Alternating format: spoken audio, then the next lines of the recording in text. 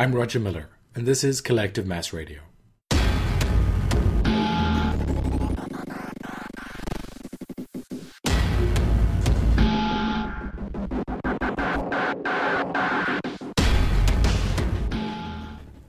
Hello and welcome to Collective Mass Radio number 11. We get to chat this week to the creators of Magnetic by Nature, a great new Unity platform. The guys achieved their Kickstarter goal, and we're really impressed by that. The game on a whole looks amazing. The soundtrack is what actually drew me towards them. I listened to it, I got it on one of the Humble Bundles, and it is amazing. The game looks equally as amazing.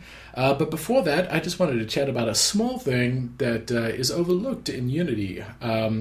So in, I think it was 4.3, they released the ability to have scripting defined symbols. So if people are not familiar with this, if you're doing a lot of like multi-platform stuff, you must be used to like the hash if statements where you can specify if you're in the Unity editor or Unity iPhone. Now you get to do them yourself. So if you have, for instance, a feature that you want to release on a few platforms, you can actually include your own scripting defined symbol. You'll find the place to do this within the Unity player settings. So usually where you set the resolution, blah, blah, blah. Further underneath the splash image, you've got something called other settings. And near the bottom middle of the screen, you've got something called scripting defined symbols. There you can set up all your symbols and use them in the hash if statements. So for me, I used it to specify whether I was testing my game on the Unity remote because it still believes you're in the editor. So sometimes doesn't, if you've got a framework that's geared towards the editor, you can't let it use the multi-touch support. So I use it for setting up whether I'm using the Unity remote. You can use it for a whole bunch of other things. You can get to this via the editor using, I think, one of the settings classes. So if you have a build system, you can go ahead and put these scripting defined symbols in your build system and set up build profiles. So just a reminder, these are straight up Booleans. So if it finds the scripting defined symbol, then it will enable a block of code. If it does not find the scripting defined symbol, it will not. It's also useful for debug and testing, so you can have a whole bunch of blocks of code that are set up for testing, and you just include the hash define symbol in your player settings, allow them to run. Then when you're pushing to publish, then you just take out that build setting and you're all good. That's my little Unity tidbit. Now on to our chat with Team Triple Slash. Well, welcome to Collective Mass Radio. Today it is a pleasure to have Paige Ashland with me from Triple Slash Studios. He's a Unity programmer, and they've just successfully kickstarted their game. I think it's Magnetic by Nature. Is that correct? Right. Yeah. So we're here to talk to him. The whole game was obviously written in Unity and has received a lot of good press. The game looks incredible. So I'm going to hand over to Paige just to introduce himself and tell us about how he got into Unity. Sure. So I guess I met the team while I was still an undergraduate at the University of Utah, and we did kind of like a prototype version of the game in XNA, and that we used kind of as a proof of concept for our Kickstarter. But then after because actually our Kickstarter was about a year ago now, a little bit less than that, and once we were successfully funded, we took what we had learned from the XNA game in terms of game design, but threw away everything else, like art and sound assets and all the code, and rebuilt it from the ground up in Unity. And that was my first experience with Unity. I'd been reading about it prior to that, but that was my first time using it. And how did you guys make a decision to go with Unity? Had someone on the team been using it, or how did you get there? So none of us had used it before. Let me say that. I think a couple of us had sort of played around with it, but none of us had used it on a serious project. What we did is we looked at a lot of the different competing middleware solutions that were out there, and Unity seemed to have the right set of features we were looking for at a good price. Right. And although there was a lot of things that went into it, I'll tell you the thing that was sort of the killer selling point for us was the fact that you could distribute to so many different platforms relatively easily. Yeah. I think that's a killing point for a lot of people, specifically me. Yeah. All right. Oh, that's excellent. So, I was taking a look at your Kickstarter page, and I think like your goal was $10,000, and that seems incredibly low for what you're offering. How did you get to that number? Was that just to cover like a couple of packs of ramen and some copies of Unity? Basically. So actually, there were a lot of things that we sort of researched and debated when we were setting up our Kickstarter. And the thing that we had the most heartache over was how much money to ask for. Right. And we got kind of a lot of conflicting advice. Some people were like, the game you're talking about making deserves a lot more money than this. Right. Ask for more. And then I think that they were, were right as far as they went. Then there were other people that said, you're all unknowns. Most of you have very little experience. You're fresh out of school. Ask for less. And I think from their perspective, they were also basically right. Right. So we settled on 10,000. Kind of it had two things. One was that this was the absolute bare minimum that we could envision creating the game that we wanted to make with. And right. The other is that it was just sort of a figure that we were comfortable with. We didn't really want to go any less because we felt like,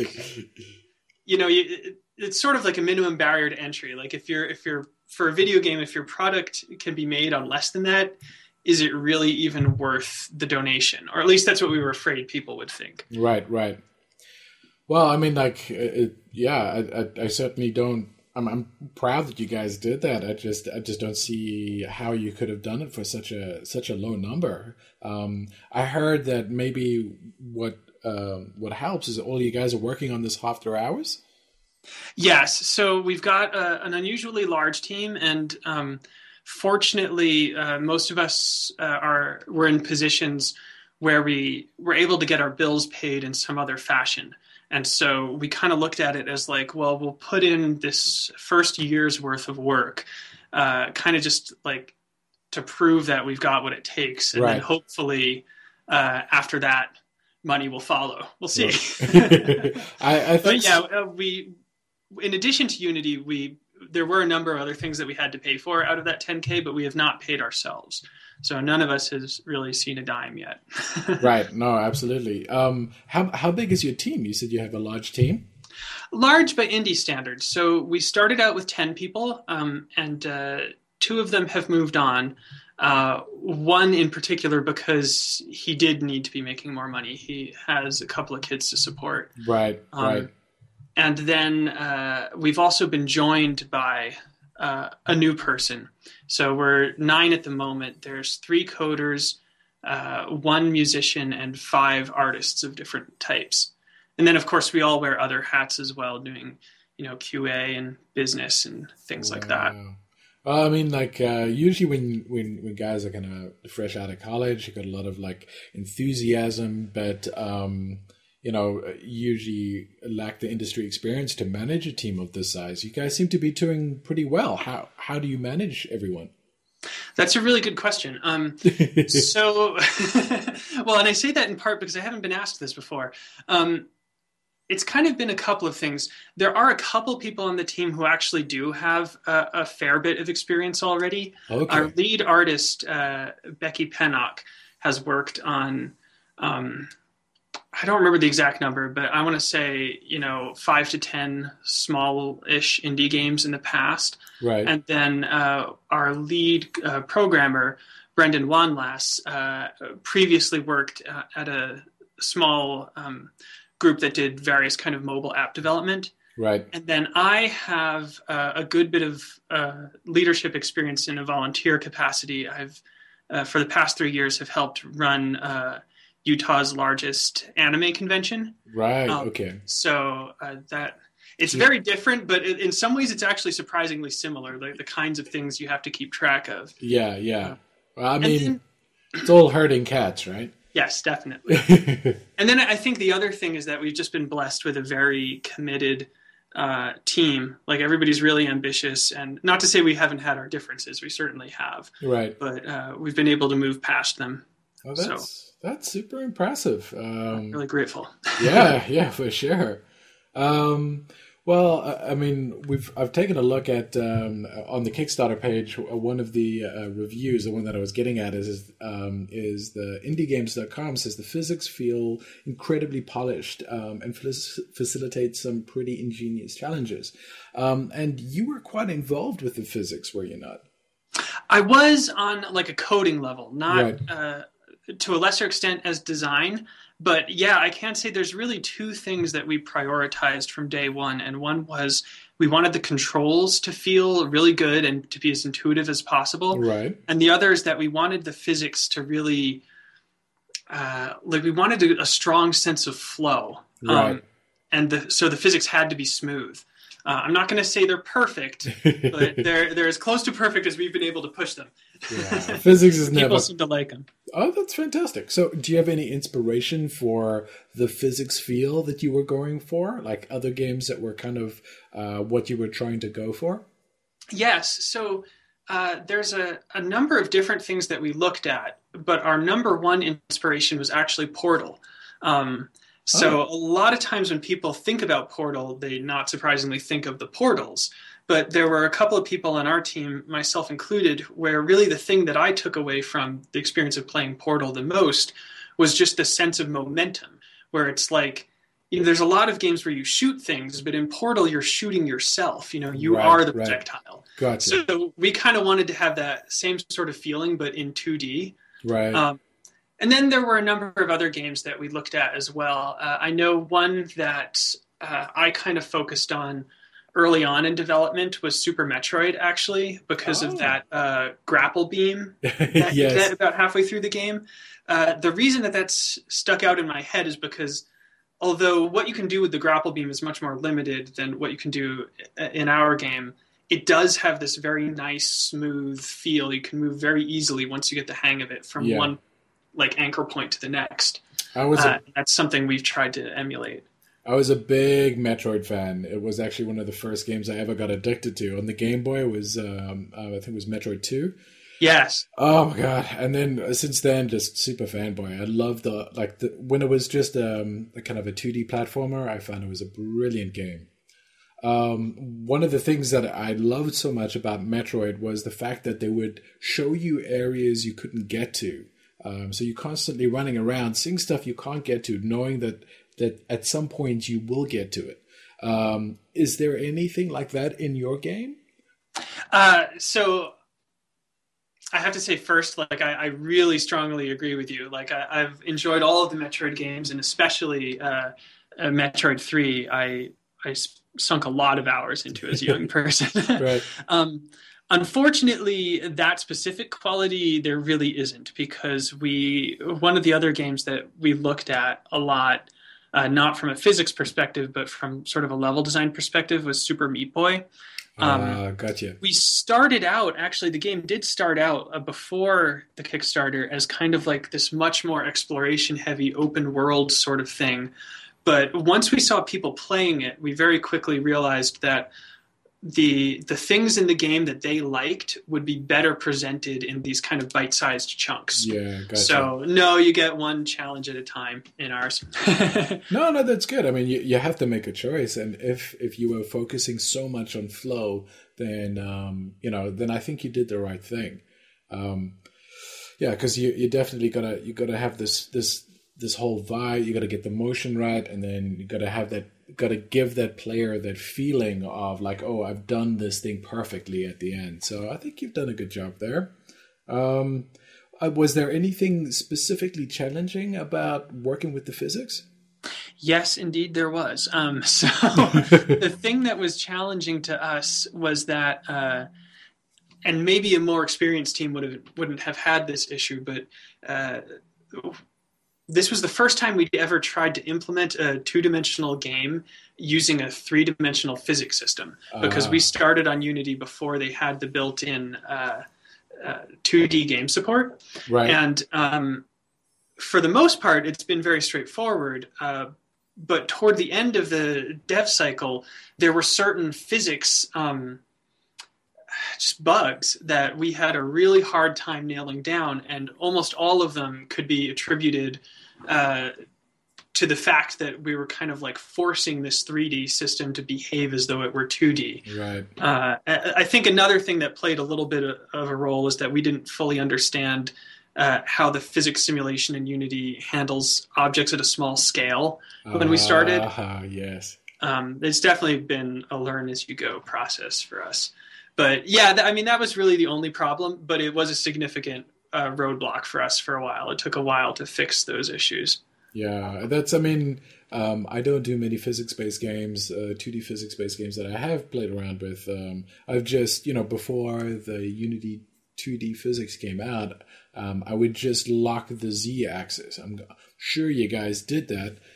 What can you tell us, like, specifically how, you lock the Z-axis? What were those little things, just so that the listeners can be aware of them before they start their 2D physics game? Okay, cool. Yeah, that is a good thought. So that is exactly what we did. We locked the 2D. We locked every item to a certain plane in the Z-axis. Right. The reason it became tricky is that for us, most of our in-game assets are literally 2D, but we have a few that are actually 3D models. And for various other reasons, some of these, it made more sense for them to be at a different depth from one another, either for visual reasons so that they would draw properly, right, or I don't remember off the top of my head what else, but I know there was like sort of non-physics reasons why it was much easier to load them at maybe like, Z-2 instead of Z-7. Right. And so in order to account for that, we had to have bounding boxes that stretched into the distance Z-wise. Mm-hmm. And there was just a lot of kind of corner cases with those where, you'd sort of think it through on paper and be like, okay, well, when the player contacts this, X will happen. In that case is very clear. Or like when this rolling magnet contacts this, Y will happen. In that case, it's very clear. But when all three things come together, suddenly it's not as clear anymore. Like it would behave in ways we didn't expect because not all of the things were exactly lining up on the Z-plane. Right, gotcha. Oh my gosh. And then the other thing I kind of alluded to is that when we started, we didn't realize that the Unity physics simulation does much better with, there's certain scales. I guess constraints, I'd say, in terms of like the scales of the object and like velocities and I can't think of the word, but like the dampening on rotation, things like that. Right. And it's actually all in the documentation, but we kind of took this as like, oh, it's a suggestion. Right. And once we got into it, it's like, no, they really mean it. Like, right. So one thing that I'd say to anybody thinking about going down this route is don't make anything at a scale less than 1. At least if you plan on having it move at a high velocity at a certain point in the game, because you'll just get tunneling and objects embedding into each other. Right. That was another thing we learned the hard way. Yeah, sure. Did you guys have to write your own kind of collision detection stuff where you say, okay, I now detect that my projectile has gone through something it shouldn't go through. I need to do like a raycast and check where it actually should have collided and then move it back? So we tried that and it didn't work very well for us because at least from reading online, it sounds like that's a solution that other people who've run into this problem have taken. Right. But the reason it didn't, it solved the problem, but then there were like these unexpected side effects. Like, for example, one mechanic that happens a lot in our game is that the player will be dragging a magnet behind them along the floor. And it would just jitter because instead of rolling on the floor, there would be too many times when the system would think that the magnet was passing into it, right. And so it would like bump it up a little bit. Right. And I forget what some of the other ones were, but there were a lot of like visual artifacts like that, and We did do some custom ray casting to determine when the player is able to jump. So there's some stuff like that in the state machine to figure out, like, are you standing on the kind of thing that you can jump on?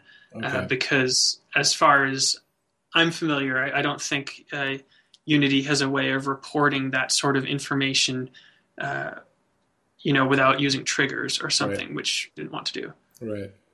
Well, it sounds like you guys worked hard on that. I mean, I know that the only thing that I've been aware of with scale was to make sure that my physics object weren't super huge.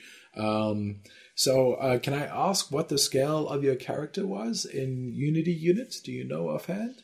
Right. So the character as a whole, I think, was about 2.5 units in their greatest dimension. Right. But the area where we ran into trouble is, like a lot of 2D platformers, the core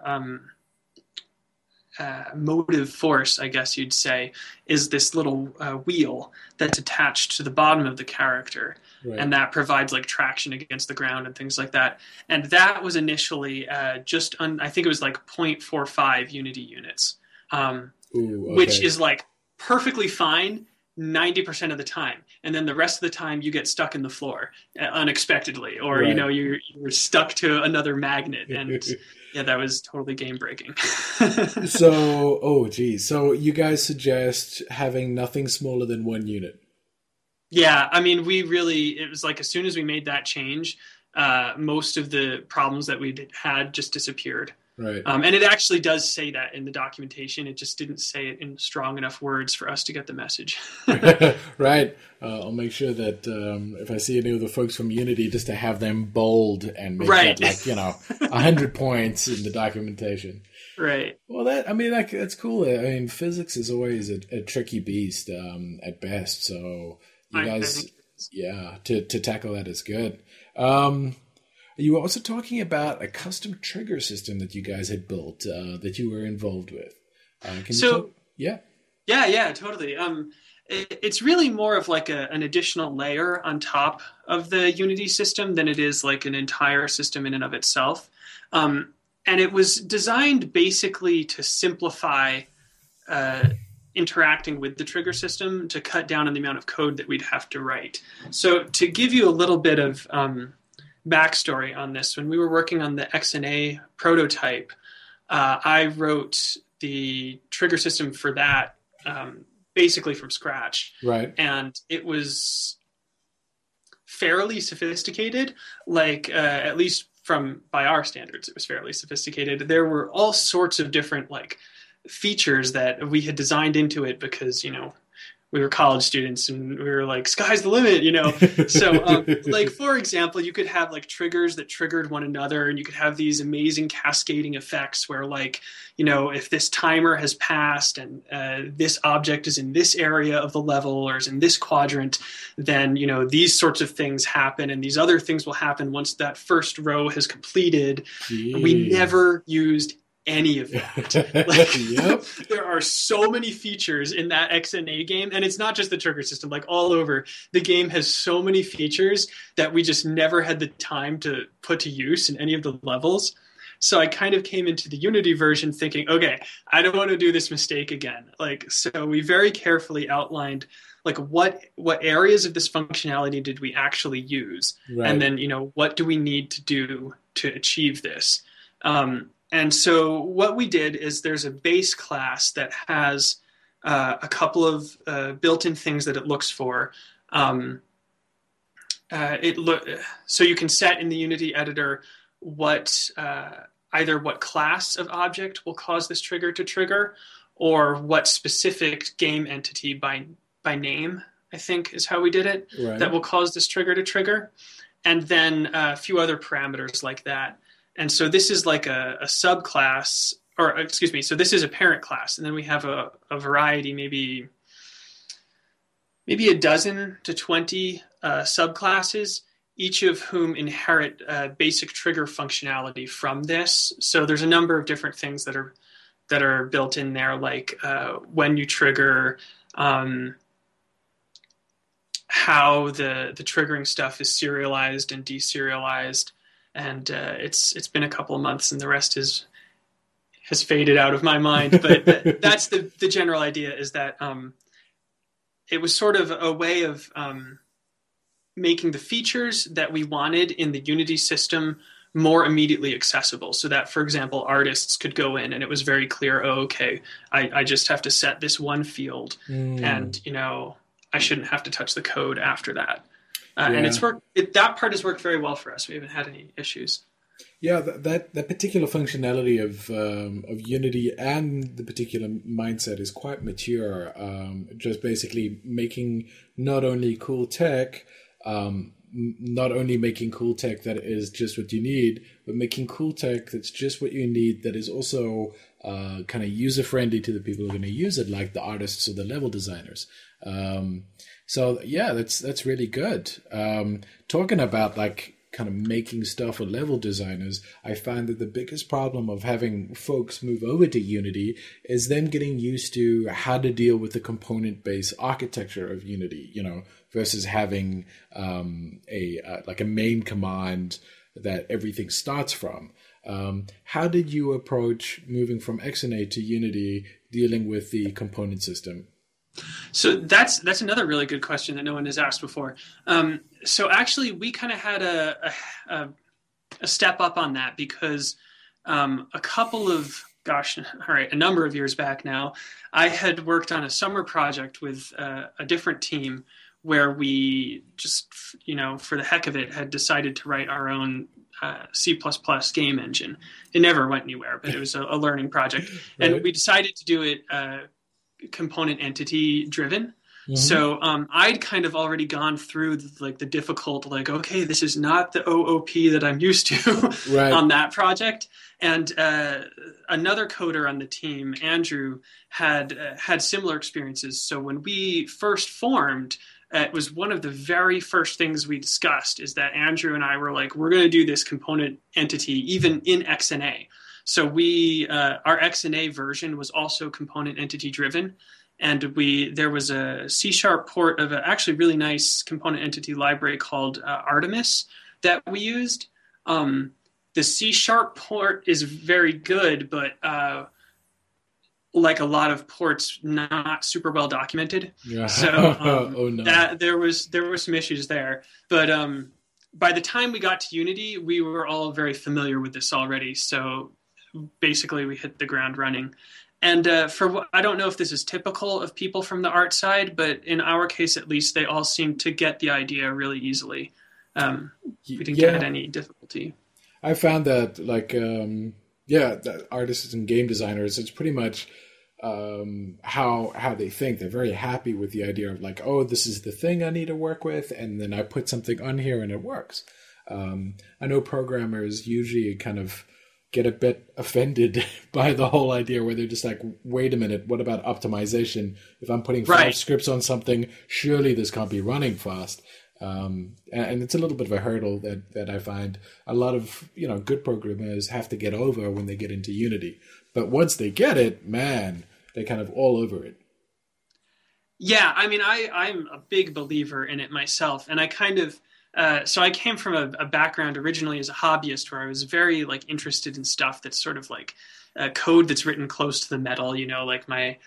Some of my very first projects were in assembly, and wow.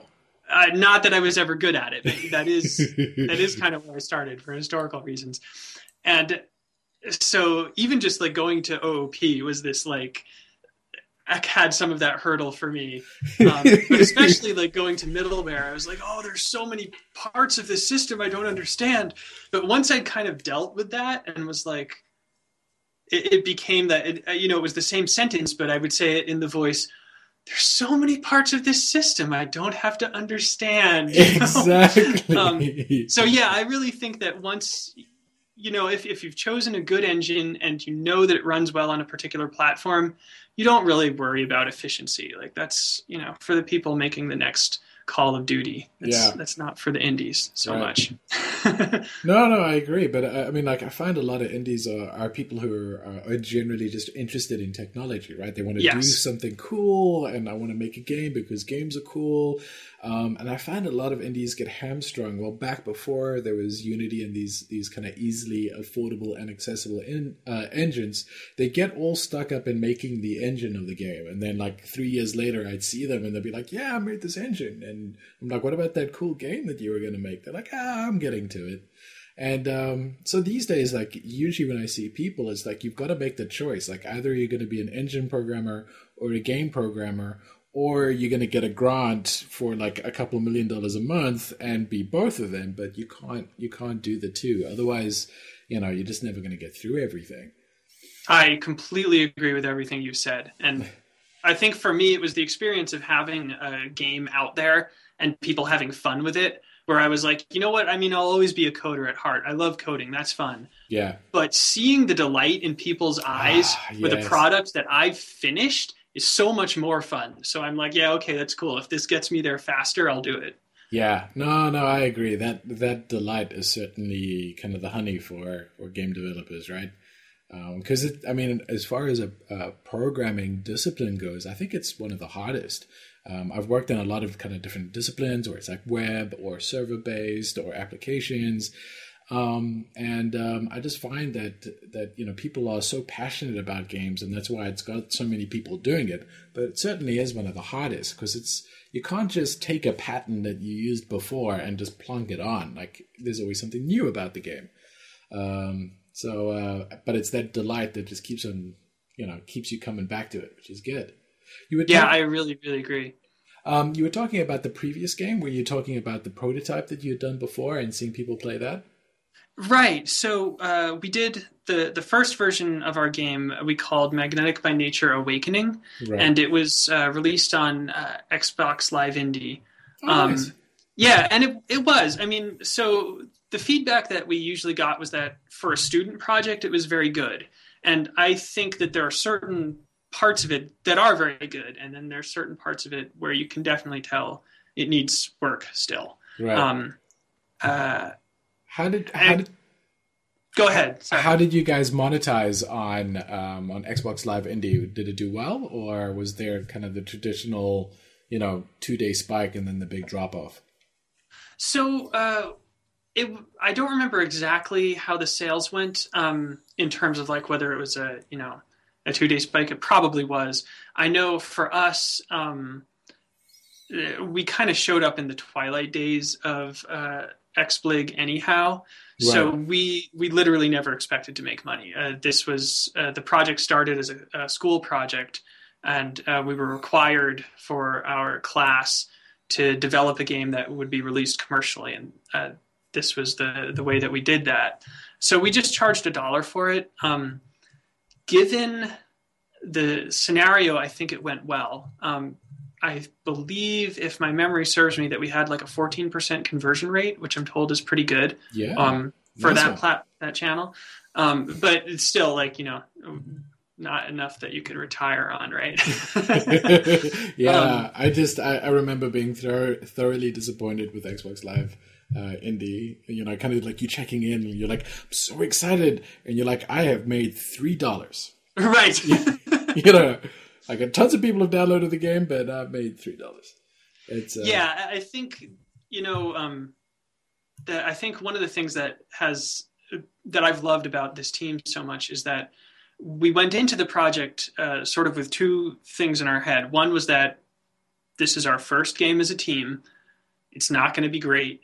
We don't expect to make any money. And the second thing was that, this is a class project, but we're more ambitious than that.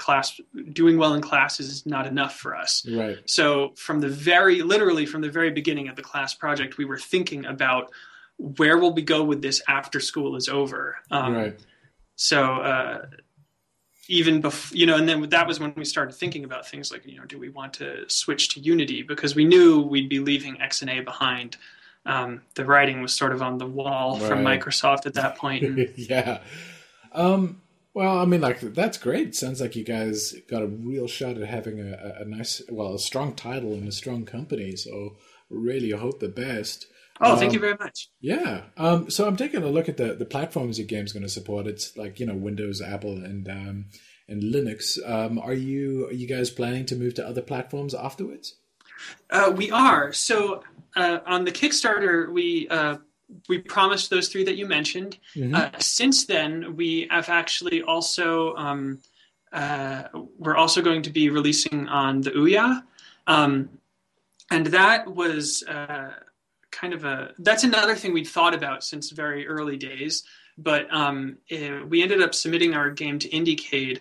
We were not selected, but one of the judges kind of started tapped someone else on the shoulder, and a conversation started going, and it ended up with us deciding, yeah, okay, let's go ahead. Let's also do Ouya, just because, like the other platforms that you mentioned, Mm-hmm. it's open, so we could start working on it right away, and there's a low cost entry. But at the same time, we are also thinking about other larger platforms that we'd like to be on. Right. We definitely have our eyes set on some, but we feel like we got to make it shine on the Other initial platforms first. Gotcha. Well, I mean, like I know that for a lot of indies, and specifically indies using Unity, the PlayStation 3 and 4 has been like a big target. And I'm not sure where Microsoft's standing. I know that they're kind of picking themselves back up again on the indie scale with this stuff. I just had a great chat with a guy called Adam Tuliper, who's in charge of the Windows 8 mobile stuff, and they're really receptive now. So I think that the Xbox guys might be following suit. Have you guys been thinking about the PlayStation 3 and 4? Do you have any discussions on the go? So I can't disclose talk about details, but what I can say, speaking especially just for myself, is I would love to see Magnetic by Nature on every single major console. Right. I'd also love to see it on the 3DS and the PS Vita. We've talked about doing, and actually we get requests a lot to do like a mobile version, like for iPad or something like that. And I can't swear that it's not going to happen, but it would mean totally redesigning the interface and probably completely redesigning all the levels. And that would be a huge amount of work. So it's not going to happen soon, at least. Yeah. Now I was taking a look at the gameplay, and it seems, definitely PC viable and controller viable, but it's pretty hard to do a touch version of a game like that. I was looking at Double Fine's The Cave, and although it runs well on mobile, it still is not a tighter experience as it is on on console or PC. So I think that's a good call. So let's talk a little bit about the business side. You say that you've been doing a little bit of the business stuff, and what's been keeping you busy on that side? Boy, everything, it feels like. So all kinds of things. Like there's, everything from like you'd mentioned, team management. Fortunately, our lead animator, Kyle Chittenden, he also acts as our producer, so he does most of that. But a lot of like the legal stuff, like none of us are business students. None of us have any background with that. So I kind of, over the past, must be like 8 months now, went through this sort of crash course on like, how do you set up a company? Should I be an LLC or should it be an S Corp? Like things like that. Yeah. How do I write a business plan? Like how do I, oh my gosh, I've got 9 mouths to try and feed. How do we define our revenue? Like things like that. And then also the side that I'm kind of more excited about because it's closer to home for me is sort of organizing like public events that we go to. Something the whole team really believes in strongly is getting as much player feedback as we can. I was going to say as early in the process, but really just through the whole process, end to end. So we do at least one local event every single month where we show off the game and we get people to play it and give us feedback, and then we try to go to as many big events as we can afford. Right. So in 2013, we went to GDC, and that was this huge moment for us. That was really, I think, when it crystallized, and we were like, yes, this team is going to try and stay together. Nice. And then this year we're hoping to go to PAX, and then we've got a whole bunch of other places we'd also like to show the game at.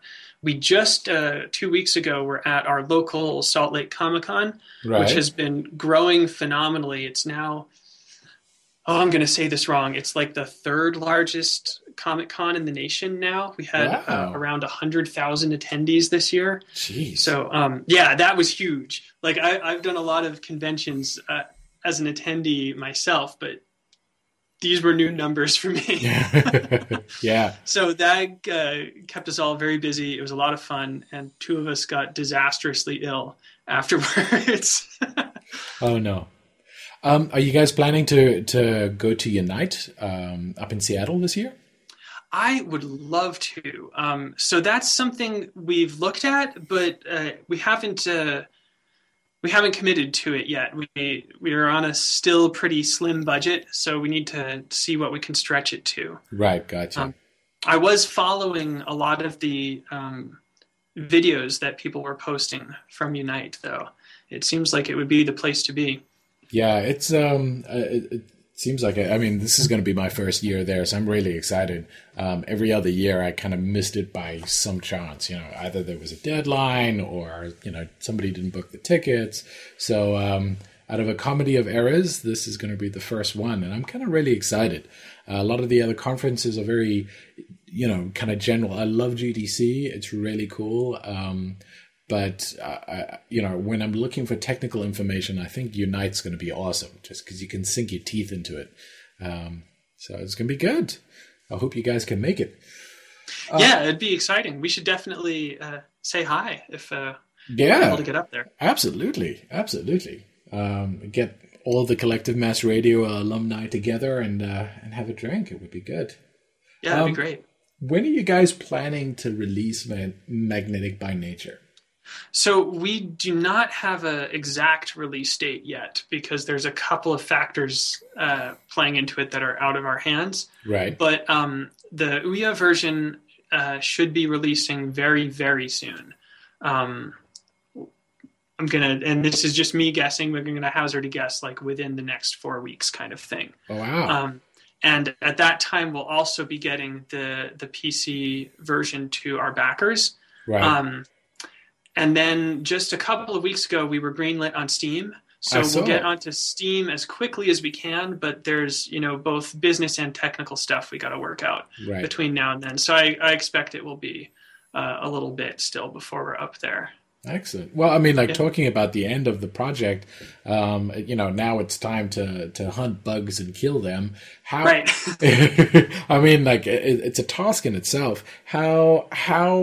What has been the biggest issue that you found with Unity in hunting bugs? I mean, one of the problems that I found is you can't have breakpoints, which is usually very useful. I was just wondering if you can describe kind of a typical scenario of, you get a bug and what Unity could probably do better in helping you find that bug. Sure. I would say, first of all, I think it depends on the class of bug. There's certain things that it's been very easy, especially anything that has to do with a prefab. You can just, switch over to out of your game view to another view and just look at the values, and that's great. Especially once we figured out you could even inspect private values in the editor. Yeah.